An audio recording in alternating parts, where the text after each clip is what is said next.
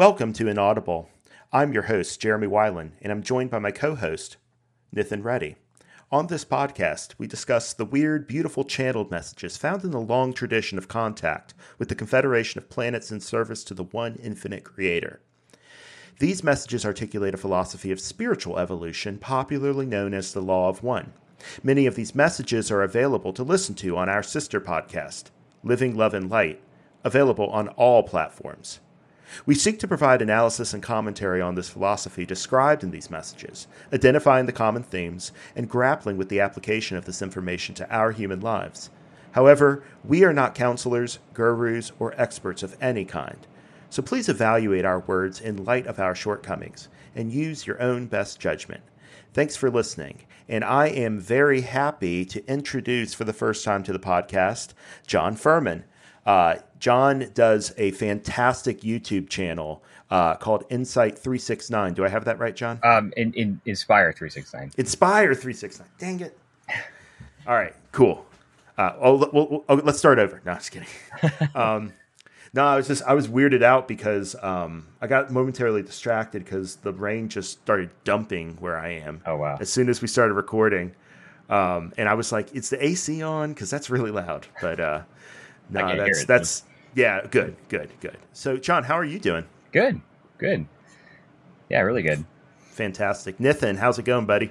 Life's good. Cool. Well, thanks both of you for joining me. I don't think the last time we did a 3-person podcast was interviewing Claire D'Arthez, me and Ryan on the archetypal mind. So I'm hoping that this will be slightly less heady, but we'll see. The topic today is on magic, ritual magic, ceremonial magic, what magic is all about and how it fits into the Law of One philosophy and the seeker's path. Is there anything you want to elaborate on that, Nithin? No, I was just going to let everyone know that I'm not well versed in the topic of magic. So for today, I'm going to be taking more of an interviewer style and asking you two, the experts on the subject, some questions. In terms of kind of like what we're going to talk about today. First, we're going to go over what our definition of magic is. Second, as a seeker, why do we care about magic? Third, maybe the common types of magic, at least discussed in some of the frameworks or the raw material, Confederation material. Then talk about maybe what is not magic, right? We'll go into some Confederation quotes. We'll go into some personal experiences and individual topics, and then we'll finish with some concluding thoughts and takeaways. So let's just dive right in. First, for the panel, the first question is what is your definition of magic? Well, John, why don't we start with you? Sure. So I define magic as really the harnessing and manipulation of energy, but also the development of the personal will. That's really what the purpose of magic is, in my opinion. It is the Western tradition of what in the East they call Tantra, yoga, and systems like that, right? In the West, we have magic, which is our yoga, right? It's our way of building out our energy system. It's our way of strengthening our aura, right? In Buddhism, meditation is really the focus, and that's more in the mental sphere. In magic and in the tantric traditions in the East, it's really about building out the energy system and the energy body. And so that's what I believe magic is all about. Wonderful. I love how you brought Tantra into this, because as I said, I don't know much about the subject, but I'm a little bit familiar with that. So awesome. Jeremy, what's your kind of understanding of magic? Well, I have always been influenced by those of Ra's definition. And like they don't really have a set definition. They confirm Don's question of the definition that W.E. Butler, I believe, offers in one of his books, which is the ability to create changes in consciousness at will. So in conscious, now that's kind of a sweeping definition, because consciousness in our philosophy is everything. So it's like the ability to change everything, right? But I think it's interesting to locate it in consciousness because it shows what level of reality is being worked with when we talk about magic. It's not, a lot of people dismiss magic because they think it's about casting spells or doing rituals that like make things in phenomenal reality happen.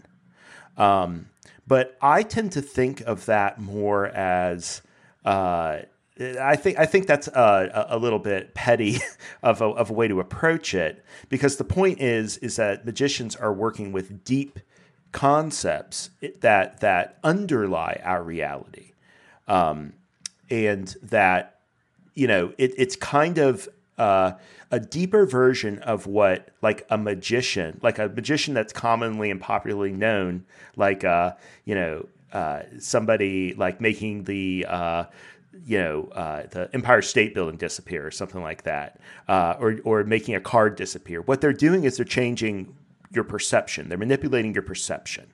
And at the end of the day, if your perception is how you perceive reality, if it's how you sort of like put ideas together in your experience, then that very much is magic. And by the same token, if we can imbue our seeking process through life with more meaning, and we can participate in its deeper evolutionary task in a way that gives us a sense of agency, then I think we're using that same kind of power that John mentioned.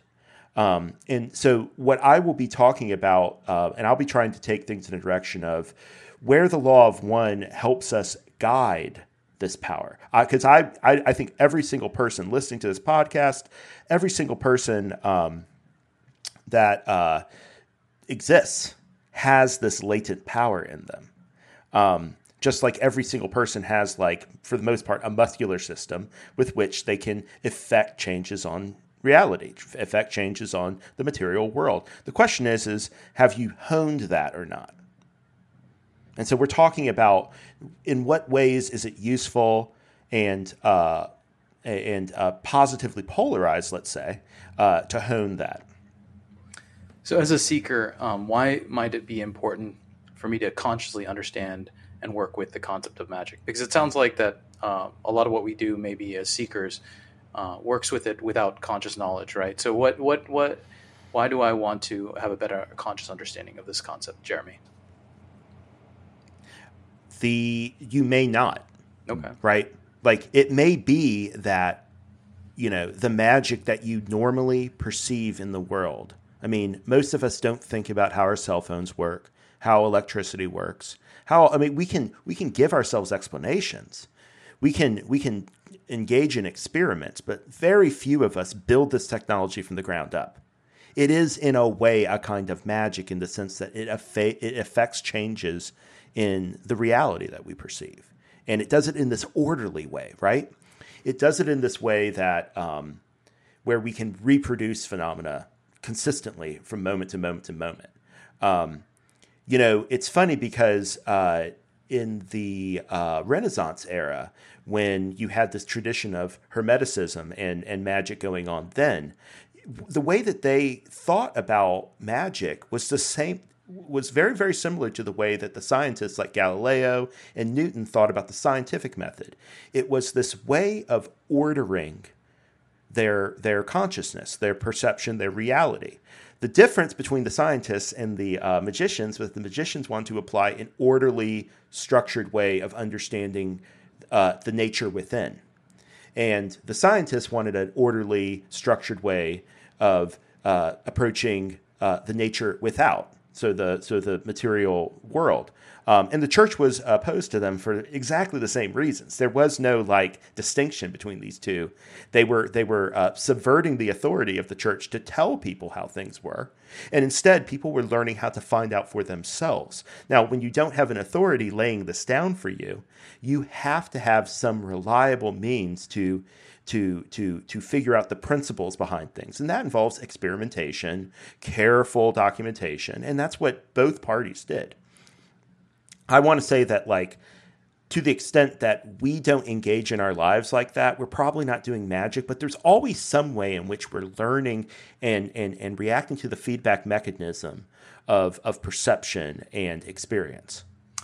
And John, what are your thoughts on maybe why a seeker can benefit from the conscious understanding and use of magic? Yeah, I think I agree with Jeremy, and I'd also add that one of the things that magic does is the strengthening of the will, right? And when I say that, it's not they're in a tradition called Thelema, which Aleister Crowley started. It's more of a religion now, but it was essentially the saying is do what thou will is the whole of the law, right? And a lot of people misinterpret that as saying, oh, just do whatever you want, right? So, but it's actually means aligning your will with the will of the one infinite creator, right? So it's like you're making your will in this world. What you're here to do, the gifts you're here to spread, right? Is having the courage to do that while also aligning, with the will of the one, right? So we're all here. We all have gifts. Some of us have gifts, in this area. Some of us are stronger in this area. And if you don't discover that, right, or if you understand those gifts but you don't use them effectively, you're essentially wasting those gifts. And so that's really what he was talking about is strengthening your will to affect change in this world by developing yourself, in that capacity. So as seekers, I think it's really important for us to do that, right? So we're as wanderers, right? We all have a purpose, in this world, right? And so magic affords us the ability to kind of understand ourselves better, to strengthen our will, right, and our ability to kind of do what we set out to do in this world. The other side of that, I guess, in addition to that, is the protection it affords. And so, from my personal experience, when I was first kind of waking up, in my early 20s, I was getting into yoga a lot, and so and in yoga, at least in the way it's taught in the West, is you do a lot of breath work, you do a lot of these grounding exercises, but you don't learn a lot about protecting yourself.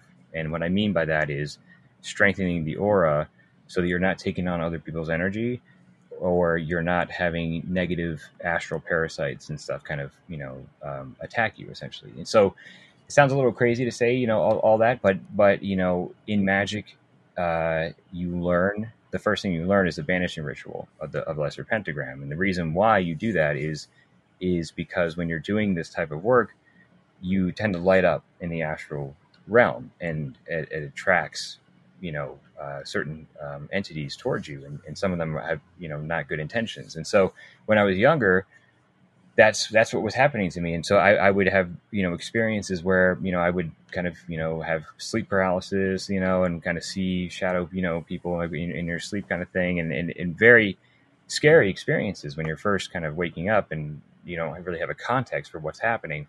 And so it kind of scared me to the point where I kind of stopped doing any kind of work, energetically, right, for a long time. And then I read the Law of One, and I discovered the Golden Dawn, which is the magic that they were practicing in the material, and that kind of opened my eyes to kind of a new system, a way of kind of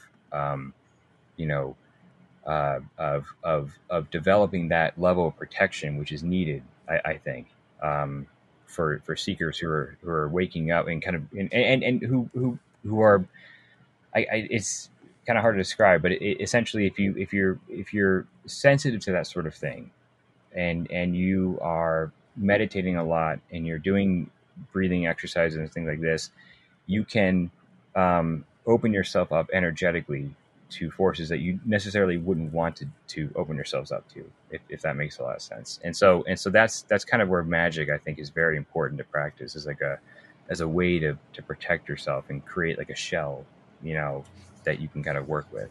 So, John, to follow up on your discussion of protection, are there categories of magic that you find useful to like kind of think and categorize? So, for example, you mentioned protection, you mentioned tantric practices.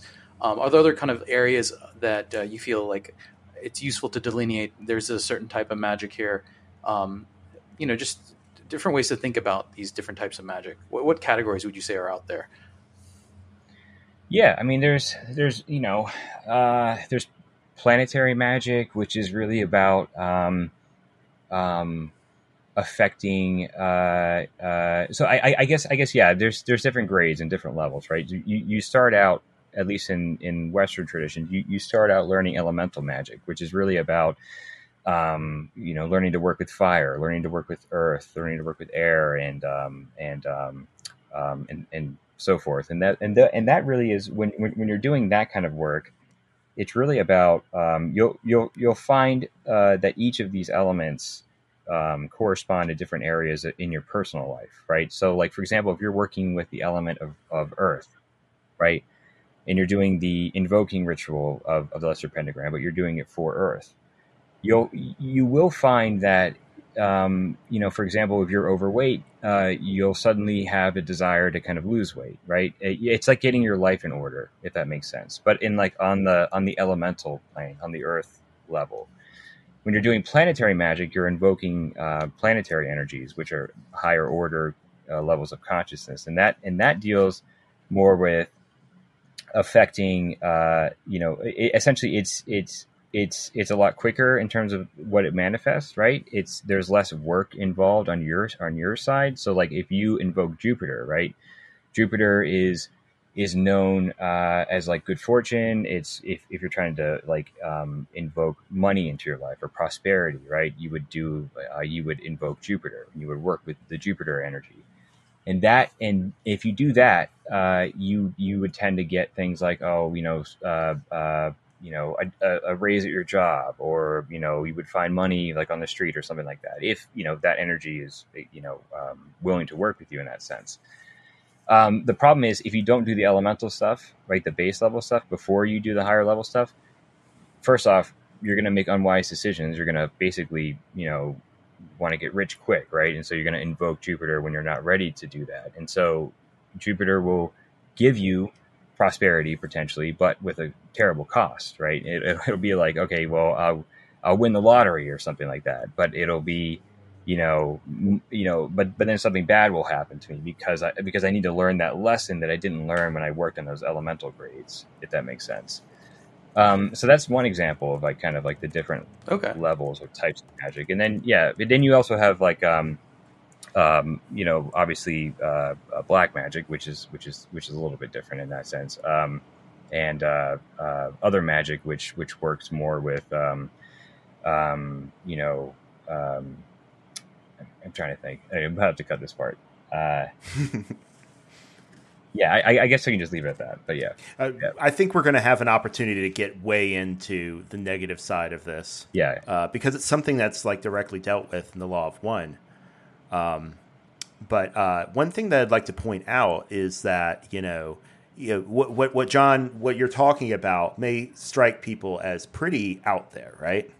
Like you've just laid out a framework for your understanding and honestly a tradition of understanding what at the end of the day are deeper energies, deeper patterns of energy that we have determined have these kind of qualities that we are able to assign symbols, labels, reference to.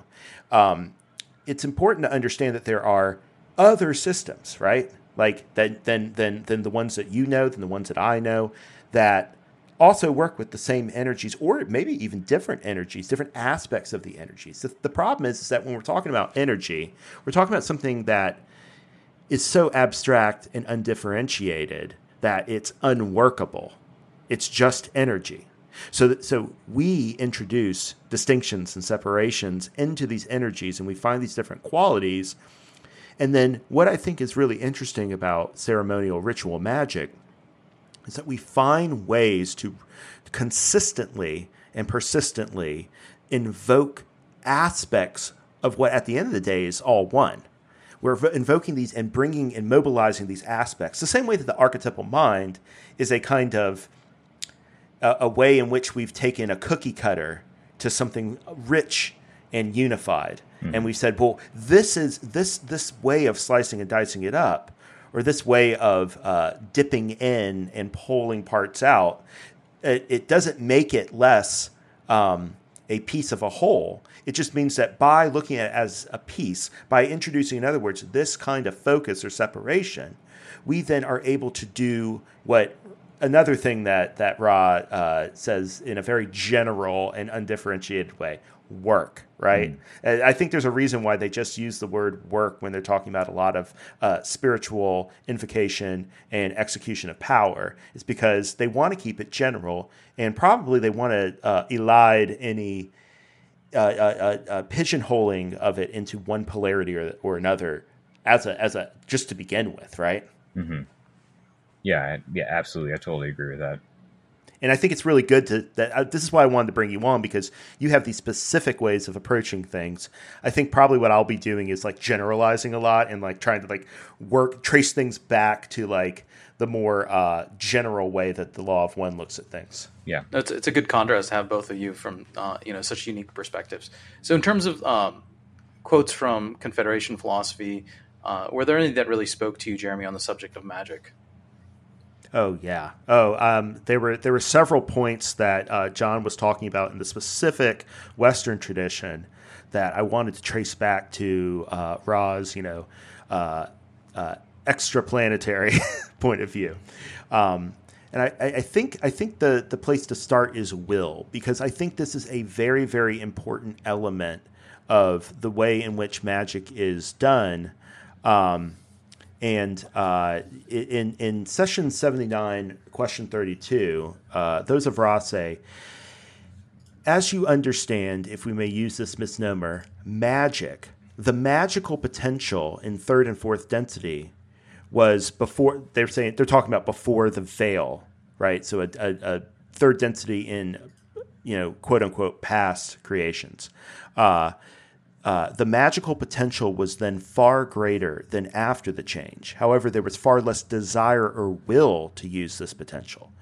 So although we probably have some like vague memory of past creations in which the world was magical, and sometimes I think fantasy is like a reaching back to this more magical time when the potentials of creation were more at hand, right, and more ready to be invoked, but we didn't have the desire to use them, and marshaling that will is the first real step towards acting, whether it's in the phenomenal world that we all recognize, whether it's in the deeper world out of which that phenomenal world is constructed. Any thoughts on that, John? No, absolutely. That's actually brilliant. I think that is one of the goals of magic. It's like it's to unveil, right? It's to have your own personal apocalypse, right? It's like go through that unveiling, and one of the things that's really important to remember is that it's through faith, right? That you truly can kind of cross the abyss, so to speak, and tap into that potential. I think that's really interesting. When they talk about intelligent infinity and intelligent energy, right? And magic is the utilization of the energy that we speak of in magic. I mean, that is intelligent energy, and tapping intelligent infinity, allows one to bring forth that intelligent energy into the world, and the process of developing yourself as a seeker on the positive path, right, is to have that foundation and that balance so that you can use it wisely and for service to others versus the negative path, which is the opposite. So yeah, I have a great quote excerpt here that addresses just this. I'm so glad you brought up faith, because I think this is where we start to get into where polarity fits into all of this, right? How polarity is kind of this like galvanizing charge that takes a normal human animal or third density experience and really sort of like, puts a high voltage through it. On June 14th, 1992, Kuo was addressing this, and they said, as a positively polarized person living a life in faith, one is prone to feel safe in the arms of the good, the true, and the beautiful. However, the entity upon the negative path feels that there is no safety, feels that there is no haven, feels that it and only it shall be the one to be counted upon, relied upon. Therefore, this entity wishes to build personal power with a greater initial reason and impetus for building a magical personality. Furthermore, this magical personality is simpler to build than the positively oriented magical personality. The negative entity need only attempt to, inaudible, something to the self, probably accrue. The negative entity need only attempt to accrue to the self all personal power of any kind whatsoever, without the need for discrimination or judgment. And just to jump in, this is what you were talking about, this ability to sort of like understand how you're grounded in this, or to sort of just accept anything, and then you're sort of like swayed by whatever forces you're sort of transmitting through yourself. They continue, the positively polarized entity instead is moving through processes of balancing the seemingly opposite of all things, to ascertain the most careful balance of truth, of beauty, of goodness. For to the positively oriented entity, it is clear that the illusion has the appearance of a bias towards negative events and circumstances. And Ra talks about this too, that, in third density, everything seems negative. But that's because most of us are in the sinkhole of indifference or polarizing positively, and we're all in kind of a quiet horror, I think they call it, about what goes on in the world. To continue, in order to clarify right action and the positive use of power, careful balancing of all stimulus needs must be done. Thus, each of you has the seemingly more difficult task in living a life. Thus, each of you has the seemingly more difficult task in living a chosen life of faith, for both paths are given by the one infinite Creator. Although the Creator offers suggestions implicit in experience that the positive path of serving others is preferable and more to be desired, the negative path beckons, and it too is powerful. I would say it's inaudible, but I think powerful. As this instrument would say, godly in that there is no energy but that of the one infinite Creator. Further, the inaudible of your experience in third density offers simpler beginnings to a metaphysical base of power for those which choose negativity. What is not obvious is that the negative path becomes more and more difficult, until at last it is a road impossible to be walked, whereas the positive path is eternal. And I think that last part is really interesting. We know that those of Ra have often said that the negative path, or the path of that which is not, as it is traversed through the evolution of higher densities, becomes more and more difficult. But I never heard it articulated so well why it's so alluring in this density as a starting point. And it makes sense that if everybody kind of perceives our world as kind of having a negative tinge to begin with, one would want to act in this world, and therefore start with the accrual of power as a way to kind of like, protect oneself from the world and then control the world as an act, sometimes of goodwill, seemingly, right? You want to help, and then you start to take on more and more power so that you can help. And by the time you know it, you're like going down the path of Anakin Skywalker, right? Yeah, absolutely. And I think it's the question of like, how do you use power, right? So, in this world we're veiled, and the default position is limitation. You know what I mean? We're seemingly limited. And I think that power comes from that feeling of limitation, of like wanting to be secure, of wanting, resources, etc. And when you're on the positive path, right? I mean, we even the positive and negative path have those needs, right? We all need resources. We all need things. We all need, support. and it's just that, those on the positive path, right, utilize power with a lot more wisdom, right, and a lot more of an open heart, and it's learning how to do that, I think, is a big challenge, and particularly when you're dealing with magic, because when you work on magic, you do become more powerful, right, in terms of like your own personal will, right, it gets strengthened, and so therefore you're able to act more effectively in the world. You get clearer thinking. You get, all these benefits. It's very easy to see how tempting it could be to use that to gain something, right? Gain resources, to gain a job or money, or to will something into existence that you want, right? And admittedly, as I've developed this, it's like, there are instances where I could see both in myself. It's like I could see, utilizing this, a magic for personal gain. I was like, well, I could do that if I wanted, but it's like, I'm like, it's like I feel like, not shame, but I just feel like in my head, I'm like, okay, well, obviously we're dual beings who have both good and bad in us, right? And so it's that choice to say, okay, I understand where this can go, but I need to, make sure that this is working for the whole, right? Working for everyone, and maximizing the free will of all. And I think that's an important lesson that we're learning in third density is that utilization of power, which I find really interesting. Absolutely. The way that I've heard it discussed by Carla somewhere was that, and I think they even have this in some of the rituals that they use to set up for the raw contact, was that one seeks in order to serve. And there's a raw quote about this, session 71, question 16. They say, "It is possible for what you term white magic to be worked for the purpose of altering only the self or the place of working.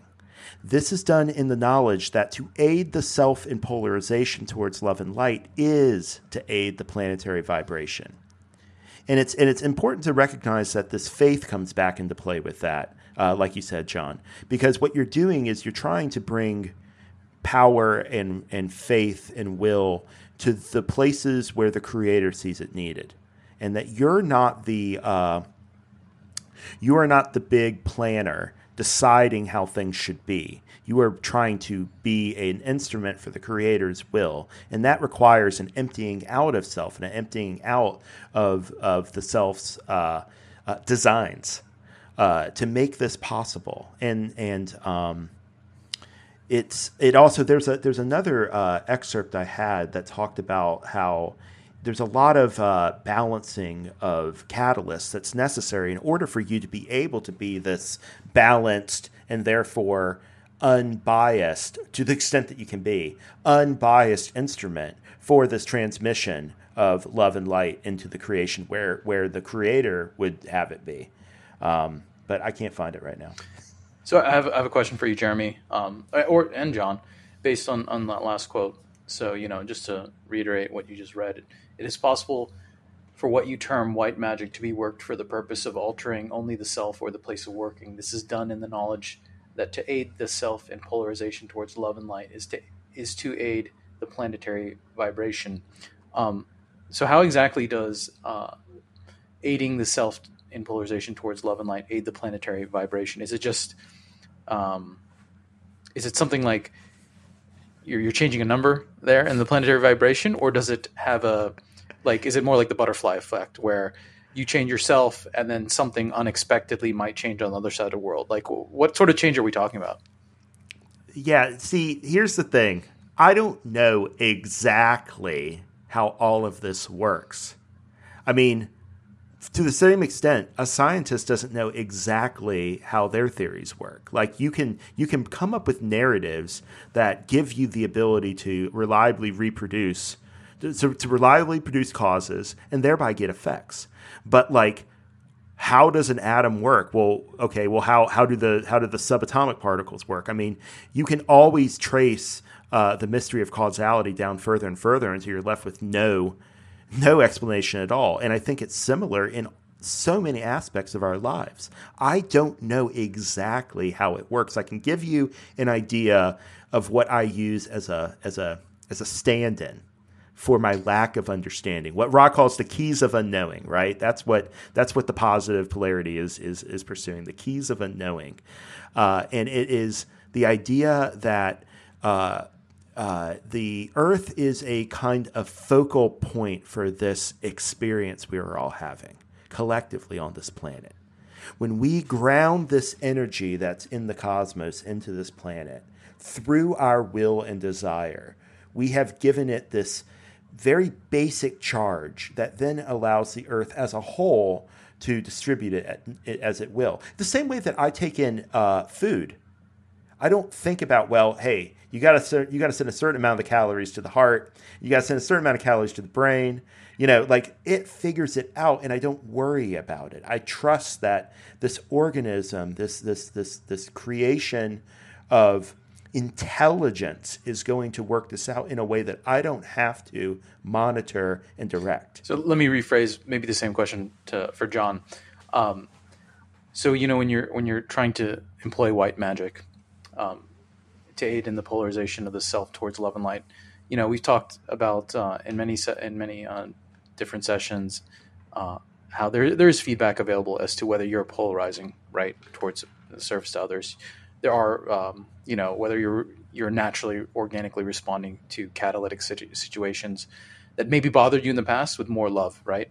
So there are ways to kind of get feedback as to whether the self is being polarized towards love and light.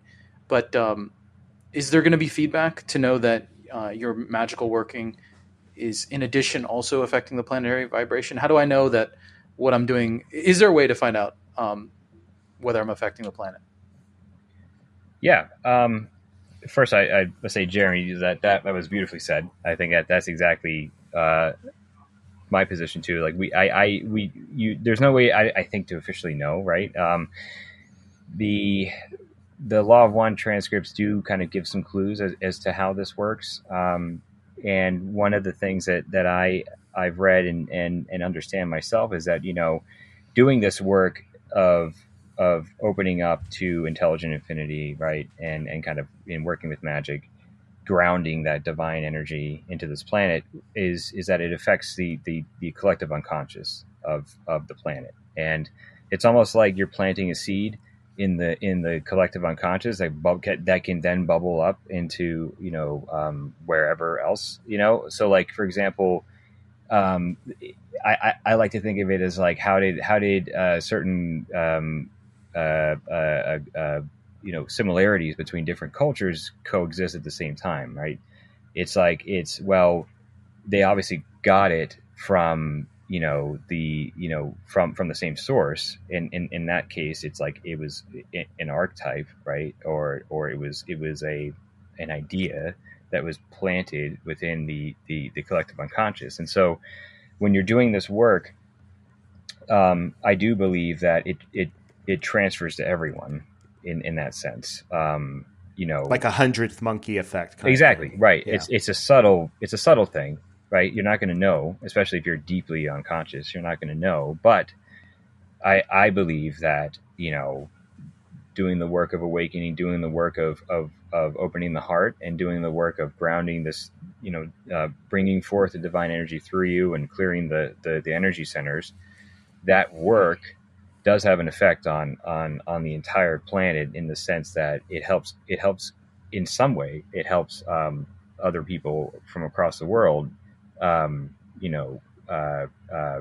understand this information a little bit too. Now there is the other side of that too, in that, it is the work of bringing this out into the world in the form of what we're doing, in the form of what the law of, Ella Research and other organizations, where they're publishing transcripts, they're publishing these things, people are talking about it, right? It's getting into the conscious minds of everyone. That is the other side of that too. So it's teaching, it's speaking openly about these concepts, and that also has a great effect on others as well. So when you start doing magical work, you start receiving information, right? You start receiving insights into how you should be kind of working, right?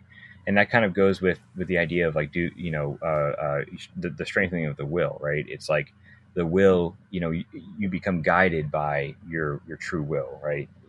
By the higher self, by the one infinite creator, in terms of where you should be, how you should be, what you should be communicating, what work you should be doing, right? And that comes after you work on yourself. You've developed that foundation. You clear out the lower energy centers. You become balanced to a great degree. Then you can start working in this world in terms of bringing that seed, right? Those seeds of knowledge and kind of spreading that out. And I think that's where a lot of this can be transmitted, really effectively. Wait. I'm glad that you brought up the energy centers, because I think that there are a lot of, I don't want to enumerate them all, but there were several points in the Law of One, in the Ra Contact, where they talked about magic being synonymous in many cases with energy transfers of different kinds. Wait. So, and it would be, are we saying then, right now, this discussion is a magical working of some sort, Jeremy? Sure. Yeah. Oh yeah. No, John's got it. Yeah, but like, it's not very focused, right? Like you would do in a magical working. In the same way that every day you wake up is like a graduation. But it's different than graduating from high school, putting on the robe, going through the ceremony, right? Like the interesting thing about like third density consciousness, and one of the things that really separates it from second density, is this self-awareness that gives us the ability to make to sort of like make distinctions that we then charge with meaning and significance. We can put on certain ceremonial garments. We can have holidays that have significance. I mean, we can have weekends that have significance. I'm enjoying that right now. These are things that we create, but they start to accrue through the collective recognition and honoring power.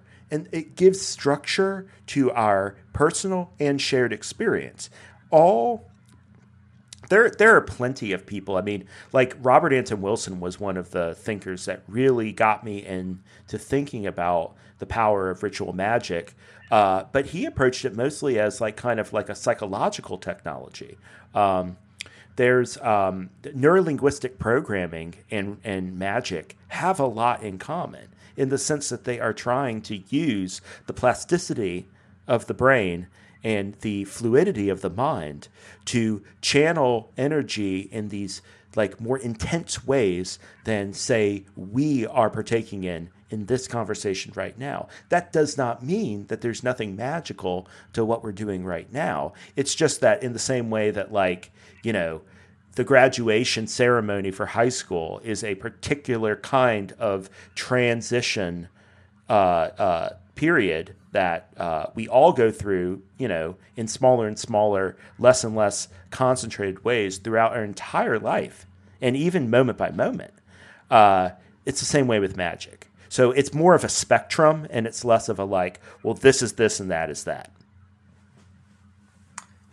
So do either of you have any personal experiences with magic you'd like to share? Sure. Yeah. It's, in terms of like how it's affected my life or stuff like that, or are you looking more specifically for like, seeing angels or something like that? I mean, I guess, that all sounds juicy. Well, yeah. So, I mean, in terms of, I guess like the biggest experience for me, right, was just like like I said, when I first started working in consciousness work, waking up and stuff, and I started with yoga and meditation, and I would do kind of foolish things, like in my opinion, which is like trying to open up the third eye before I even had the understanding of what the lower energy centers were, and just like very foolish things like that. And so, I had some very interesting experiences, out of body experiences and things like that, astral projection and stuff. and that was, again, like, I started getting like, okay, well, now, I'm starting to attract, negative beings and stuff like that. So I would regularly kind of like, as I'm trying to fall asleep, be like overcome with fear, right? I would see, black orbs and think, just like, obviously, I would wake up drained, right? Drained of energy, because it was like something was there, like sucking my energy away, And not only that, but experiencing the world, right? You're like, like I think it's funny. It's like funny when people say like, oh, like, it's like I'm having a bad day, right? It's like that concept is like you're basically letting the world affect your mental state, right? And it's like Yeah. you're out of control. And so that was the first thing that was kind of interesting when I started doing the banishing ritual, the Lesser Pentagram, is like, first off, the draining feeling I got when I woke up went away. The negative beings, that were, draining the energy off me were gone. That was the first thing. The next thing I noticed was that, my life started getting more in order, right? I started to have more control. I started to have more of a understanding of how I was affecting things and versus letting things affect me, right? And that was like the most noticeable thing that was like, okay, this is real, right? This actually was happening. But it was interesting because I didn't understand, when you're doing the banishing ritual, you're drawing pentagrams and you're saying these words, these Hebrew words, and I don't know Hebrew, and I didn't really understand what they meant, but yet it was still working. You know what I mean? And that was very interesting. And I think in our call last weekend with Stephen Timon, he was speaking about symbols and language and how this works. And in these magical practices in the West have a very long tradition, and it's almost like the symbols themselves are typal.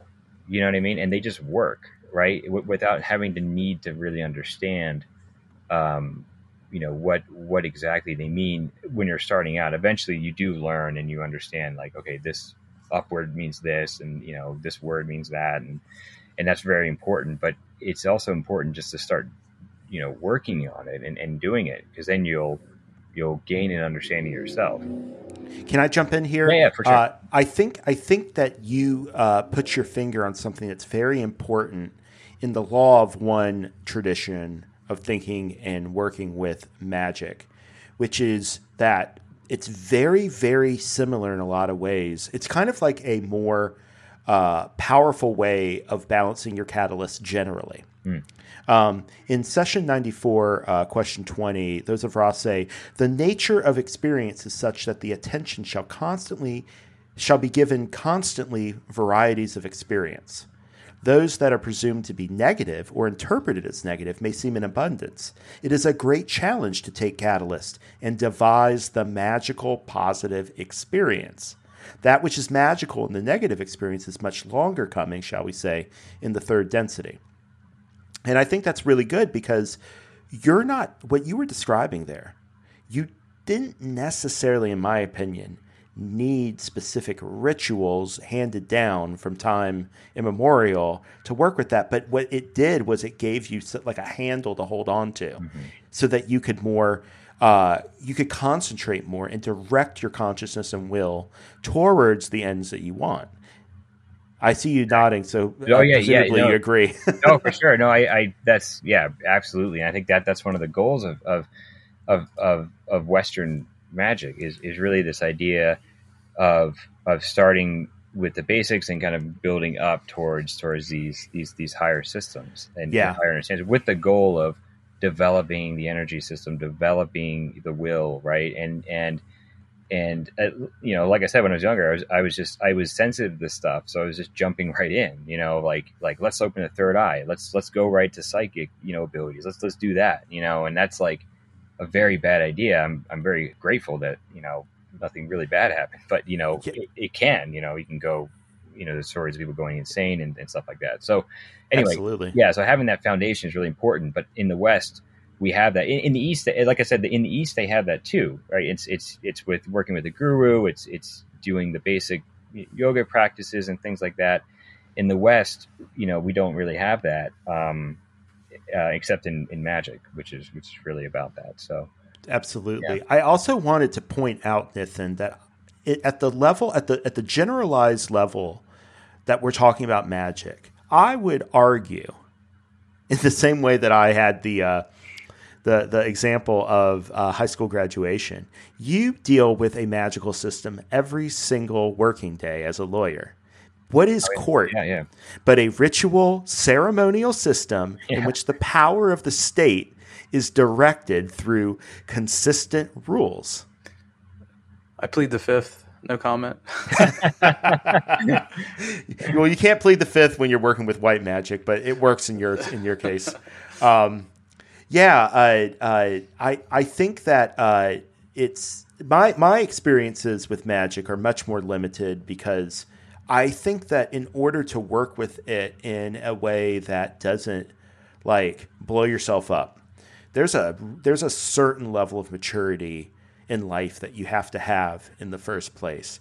And it's hard to know where to direct these powerful energies towards anything but like getting a new car or getting a girlfriend or something like that, unless you have sort of like had a deeper seeking within yourself. I think my first real experience of magic was in the visualization techniques that we learned to do channeling. And then once I was not doing channeling at the LL Research House, which after all has a great energy and decades of protection, Jim's doing the banishing ritual every day there. So that energy accrues, and it's a great place to learn channeling because you do get sort of like a little bit of latent protection, even if your teachers aren't paying attention at the moment. Like it's just a great place to be. And you get to figure out what is the new energy coming in and what your energy is. So you can kind of see the distinction, right? And you kind of feel these things out. But once I didn't have that available to me anymore, I had to start doing clearing of spaces on my own at intensives and in my house when we do channeling sessions with the Richmond Meditation Circle.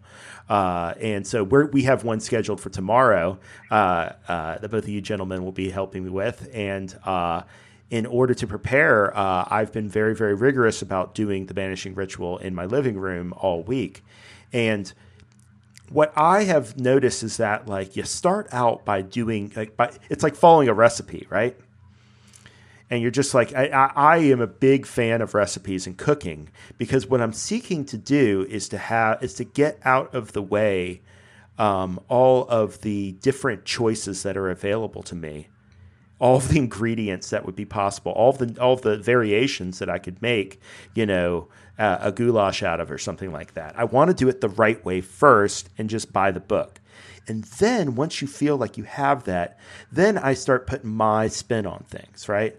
And I can start seeing what I like and what I don't like. And that was very much how the lesser banishing ritual, the pentagram, worked for me. I really had a hard time feeling like I was investing it with something that was mine at the beginning. I watched this video by a practitioner on YouTube after going through a bunch of them and being like, no. This guy seemed to have it down because he talked about the visualizations that he suggested were important in this ritual. And then it stopped becoming this kind of like, kata that I was doing, where I was just like walking around and tracing images. He started talking about what I was supposed to be feeling, how I was supposed to be like imagining myself. And that just kind of unlocked things because then I had a way of putting significance into it that, I did feel that there was significance, but it was somebody else's significance that had been handed down. And that's great.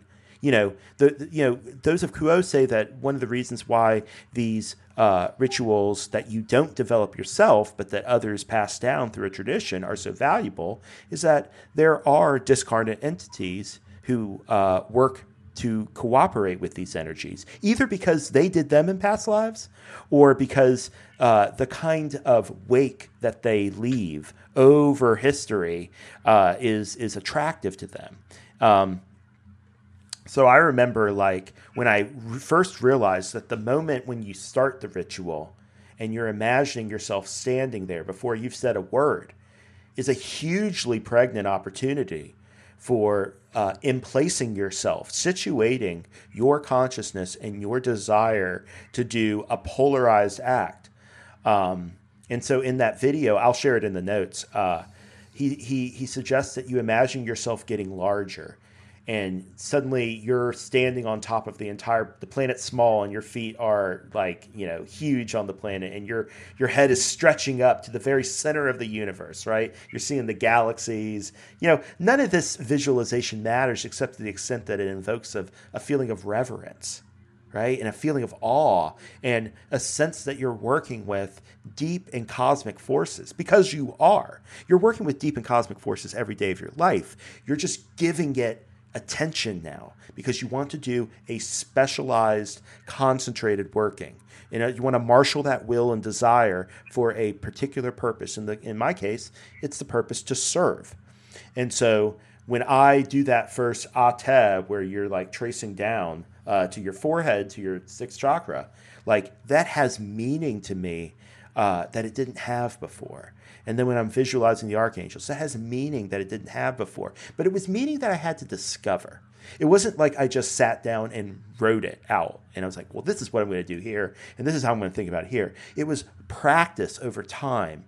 And that's what I'm hoping will be the future of my ritual magic practice, because I'd like to learn other rituals to do, but I recognize that it's a marathon, not a sprint, right? Like you have to it is a partner in your own self-discovery. Just like meditation is a kind of thing that you do, but it gets richer and more meaningful as you do it. And you start to understand things that you can't articulate verbally or put into easy concepts that others can understand.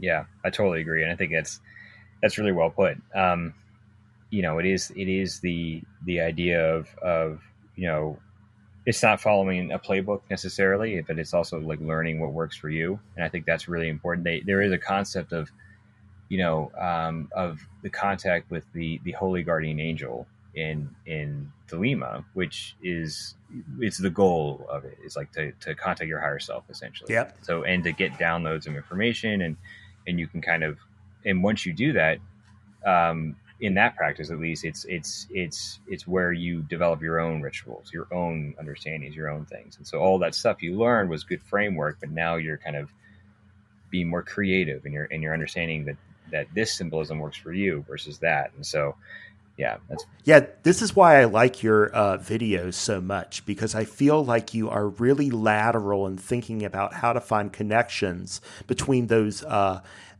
wisdoms that we've been handed down, and then trying to feel out those things. And you can do it in this really visually compelling way. I just really like that. Like who cares if we have a quibble about some law of one concept on the periphery when we're finding these beautiful ways to express things in this fresh way that comes from the heart. It's just so awesome to observe, and it makes, I don't ever want the raw material or the law of one to become some sort of dogma or theology. You know what I mean? We should be able to think creatively about these things. Yeah, thank you, and absolutely, I agree. I think it's there. I have seen some calls on the Reddit forum for well, we should have a church, or it should be a thing, and I'm like, that's not the point. It's this isn't.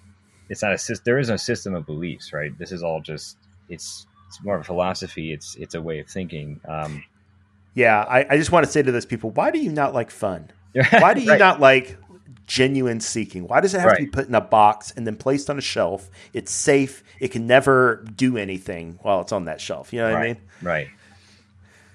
That might be a good way to bring in this February 12th, 2006 quote that I find to be a really good sort of summary that Kuo gave about what's involved in doing magic. So they say, what is it to create changes in your consciousness by an act of will?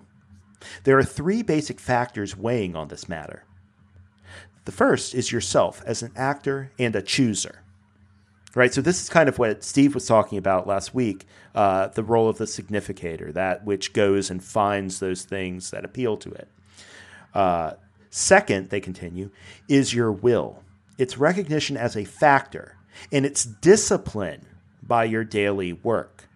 In other words, this is not about just like going through the motions one time and seeing whether you like it or not. This is about, just like no experiment has just like one test case, and then you decide, you have a control, you have all this stuff going on, because you're in the aggregate trying to figure out principles that you can generalize. And I think that's even more pronounced when it's something as basic and primordial as the will, right? I mean, like, wow. The third, they continue, is that which you effect as an act of will. That choice that lies before you that is entirely subjective. No two people shall see catalysts in precisely the same way. Therefore, no two people as magical entities shall create the same change in consciousness. It is the right use of will that becomes the key to the working of the puzzle that lies before you when you face a choice in how to respond to a situation that you perceive. It is in the state of your mind as you approach the present moment that the use of the archetypes lies. And here they get into the archetypes. They continue, the archetypal mind, as has been iterated often during this gathering, is a resource of the deep mind. It is a plat, if you will, of energy paths that are possible within the system of illusions that constitutes space-time and time-space within third density upon your planet. It is a finite, delimited resource created for use by third density entities within incarnation upon planet Earth. I think we would be doing the listener a disservice if we did not tie the archetypal mind in.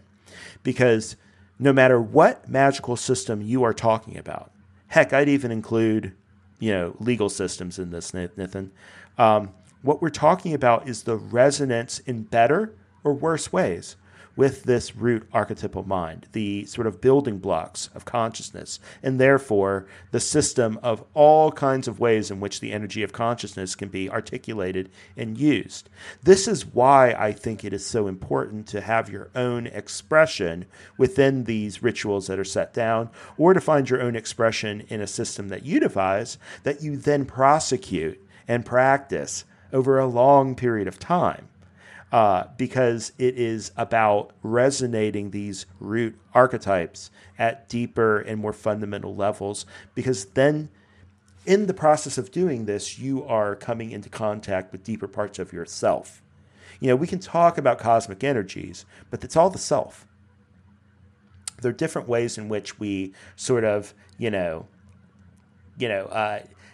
what's a good example? Like, have you ever you're playing with your brother or your sister, and you put your head upside down and you cover your mouth so that it looks like, or you cover a part of your face so it looks like you have a really distorted face because it's upside down. And it's like these different ways of like recasting and reconfiguring the very reality that we all perceive to find nuance, to find different ways of looking at it. And that was a silly example, but I think basically art and culture and social organizational patterns are all these different ways in which we play and find ways of doing it. And what lasts, what's timeless, are those things that resonate at these deeper levels than other things that are ephemeral. Yeah, absolutely. I think it's magic is all about uncovering this symbolism to speak to the deep unconscious, right? And it's like the symbolism, this language is how we understand it. It's like one of the things when you're in one of the magical practices is sigil making, which is where you're or making talismans, right? So it's using it look like squiggly lines, right? That don't really have any meaning to the conscious mind, but you infuse meaning into that when you consecrate it, and then therefore that sigil, when you observe it, right, it resonates with the unconscious part of you and helps to manifest that, whatever energy you put into it. So when we first started the working group, we put a lot of thought into the symbol that we chose. That's from the Fool archetype. And then I'll tell you that this idea that I've been sort of thinking about the Council for Social Memory, a sort of more ecumenical law of one organization. It was large. Like I think this is a little bit superficial and kind of doesn't reflect completely well on me, but I remember putting a lot of thought and creativity into the logo that I designed, and that the logo felt like it was motivating me to do the organization rather than the other way around. Interesting. That's really interesting. On a negative side of that, there's this graphic novel that Douglas Rushkoff wrote called Alistair and Adolf, and it's this whole made up story, but perhaps based in some truth, about the magical warfare going on during World War II between Nazi Germany and England, with Aleister Crowley, of course, being like an English like secret magical agent, right? Doing sigils and sex magic and stuff like this. And really, it's a really disturbing book, but it starts off with it starts and ends in the modern day with the main character realizing that all of the corporate logos are sigils. Yeah. Right. And they're these like powerful tools designed to manipulate us and to sort of like channel energy in certain ways. But yeah. Yeah. That's fascinating. Yeah. I mean, exactly. I mean, a logo, right? This logo is, is a sigil. Absolutely. It is. Yeah. So one topic we've kind of been hitting upon, but not directly confronting, is this idea of magic and how it interacts with individuals, pairings, and groups. So a lot of the examples in the raw material, but not all, talk about like solitary uses of magic, right? We're basically changing the self. The example of working upon a location, that could be done in groups, but they don't talk too much about that. Certainly Tantra is, well, I'm not too familiar with Tantra, but I think typically it's pairs as opposed to solitary or more than two. I think Ra does talk about, stuff that involves group magic of, a group of positive individuals, if they put their will and focus together, can, I think, move a mountain. But I think that was more of an allegory than an actual example of something that's at least happened on planet Earth. So what's your understanding of group dynamics in the use of magic? Is it something that has a specific role? And is it something that's more basic or more advanced? Like, do you first work on individual magic and then maybe start experimenting with group? Or what are your thoughts on that? I say, yeah, it's definitely more advanced. I don't have much experience working in groups personally in terms of magic. Admittedly, it's rare to find people who are actually into magic in the outside of the internet. It is something I am somewhat reluctant to do, just because people have different intentions and different understandings. And when you're doing this kind of work, you have to be on the same page, and be, at a similar, you don't have to be like one person more powerful than the other, but you have to everyone involved has to be positive and have to have that positive intention or negative, right? If you have someone who is like, wishy-washy on that, it could just throw the whole thing off and you could attract negative beings. Anyway, it could be very damaging. So it's important to find some, a group of people who are very aligned in that sense. So building that trust is very important. And it takes time. And, so that's, mainly why I personally haven't done, group magic before. But that said, if you're fortunate enough to find people who could do that, it's incredibly powerful. It's more powerful than individual. Absolutely. But it comes with more risk too, right? So you have to be very careful with the protection and what Carla and them were doing, with channeling Ra. I mean, that was deeply magical, right? And so it was dangerous, for them to do that, which is why they protected themselves and did all the rituals they did. But they still were attacked and they still had difficulty, right? With Dawn, right? And the unfortunate incident that happened with him, but that was a direct result of attracting the fifth density, demonic, entities who were attracted to that magical working. And so it is very dangerous, but it's very rewarding too. But I personally don't have much experience in that. with groups. So I would say, obviously, if you're interested in Magic, you should do it solitary to start, and then work up to that. Yeah. I would agree. I would just say that, John, you do have experience in group Magic work because you've participated in more than one channeling circle in the working group. Of course. And yeah. I think, and I'm glad that you brought up the magical nature of the raw contact, because I think that it's important to understand that channeling is kind of it's a magical act, but like I want to place the emphasis on, in my view, the information that comes through is kind of a byproduct of a magical act, right? It either is good or bad, but it is what is magical is the way that the wills and the hearts come together to create a scenario, the very conduit through which something that is like radiantly and like just purely positive. That is the entire point, and that's what's so magical, is that we can all get together and do this, and we find ways to do it even when there's limitations on, being in the same place. It probably is less powerful for that way, but like we take measures to facilitate that. I also want to say that it's very, very clear in the Raw Contact that they were giving Don, Carla, and Jim an opportunity to engage in more ritual work, one that I don't think that they really took up. And I can totally understand for the reasons we just said. They were already dealing with massive headaches in terms of group work.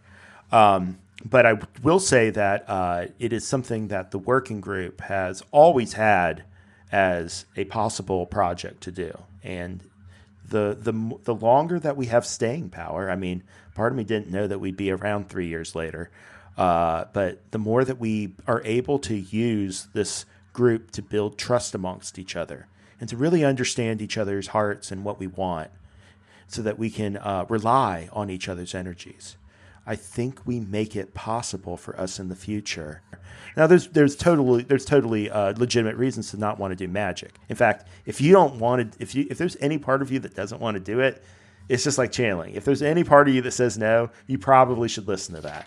But for those of us who have been working for a long time and who want to deepen our seeking and serve for those purposes, I think it's worth looking into. So no getting rich quick with magic, huh? Well, you could. At least not if you're trying to polarize positively. Yeah, sure. Yeah, exactly. I think they're doing tons of stuff like that on Wall Street, but that's the conspiracy thing coming out in me. So, any final concluding thoughts here? Any takeaways for us or the audience here? I do want to say one thing. You mentioned earlier about prayer and about is that a magical working or not, and I would say absolutely it is. And I say that one of the things is that with prayer, right? It's you're attempting to speak directly to God, right? To the one infinite creator. And that's the most powerful magic you can do. By far. The most results I've ever had were when I directly asked the one infinite creator for help. And it sometimes it immediately comes, like immediately. Or sometimes, it takes a few days, whatever. But that's, the most effective outside of any rituals or doing anything like that. That's like number one is prayer, I would say. Yeah, I think that is a great way to wrap up the topic, because what you're talking about is this inner connection to divinity is foundational. It is the place to start. Then once you have sort of gotten to know yourself better, your flaws, your strengths, your foibles, and what it is that gets you up at the beginning of the day every day, and what you live for and what you would die for. When you start to know that a little bit more, then you have something that you have substance that you can put into a container like a ritual. And the ritual can give that substance definition. It can focus it and it can point it in a direction. When we achieve social memory and fourth density on this planet, we probably will still work with ritual, but it'll be a lot clearer what we're all doing.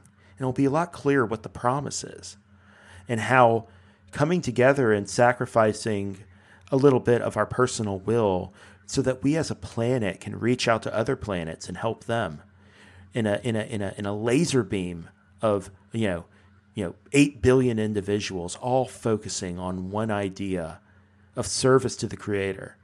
That kind of power will be available to us, and I think it will be also very relatively easy to do compared to the amount of unity we have in our political and social systems now. Now we can start to work in these we can build with the Duplo blocks, right? But it's a place to start, just like we all started building with wooden blocks and Duplo and Tinker Toys and stuff like that. And we're learning in these small ways, but we're learning. But it starts first with being able to be able to pick up that Tinker Toy in the first place. And that's that connection to the light within. Once you have that, it's like Munka said in that January 15th session. Now you have the basis for networking that light. And that's what, when you start to get into ritual magic and especially group magic, that's what you're doing. But the starting point is very basic and it's very intimate and personal. And what's the best way to get there? What's the Confederation's refrain for seemingly every question? It's the M word: meditation. Yep.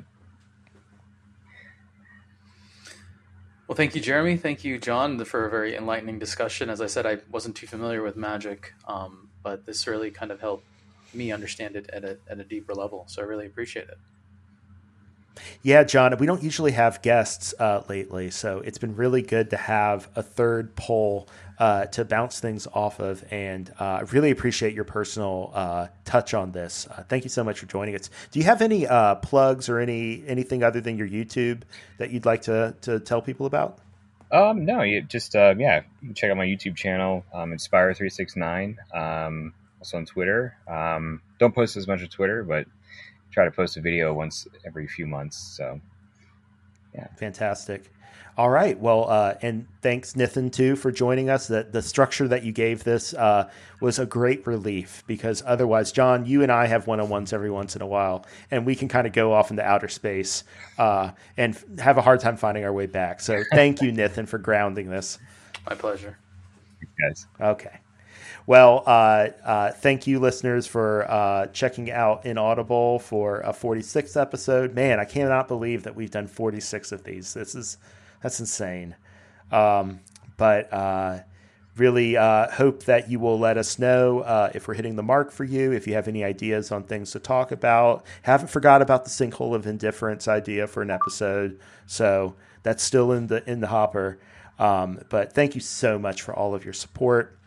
Have a great 2 weeks. We're trying to adhere to a 2-week schedule, and so far we have a backlog of episodes. We're trying to get to where we have a backlog of episodes to release, so that we can keep a nice cadence and keep in contact with y'all regularly. So thanks for your support, and in the meantime, stay in the love and light.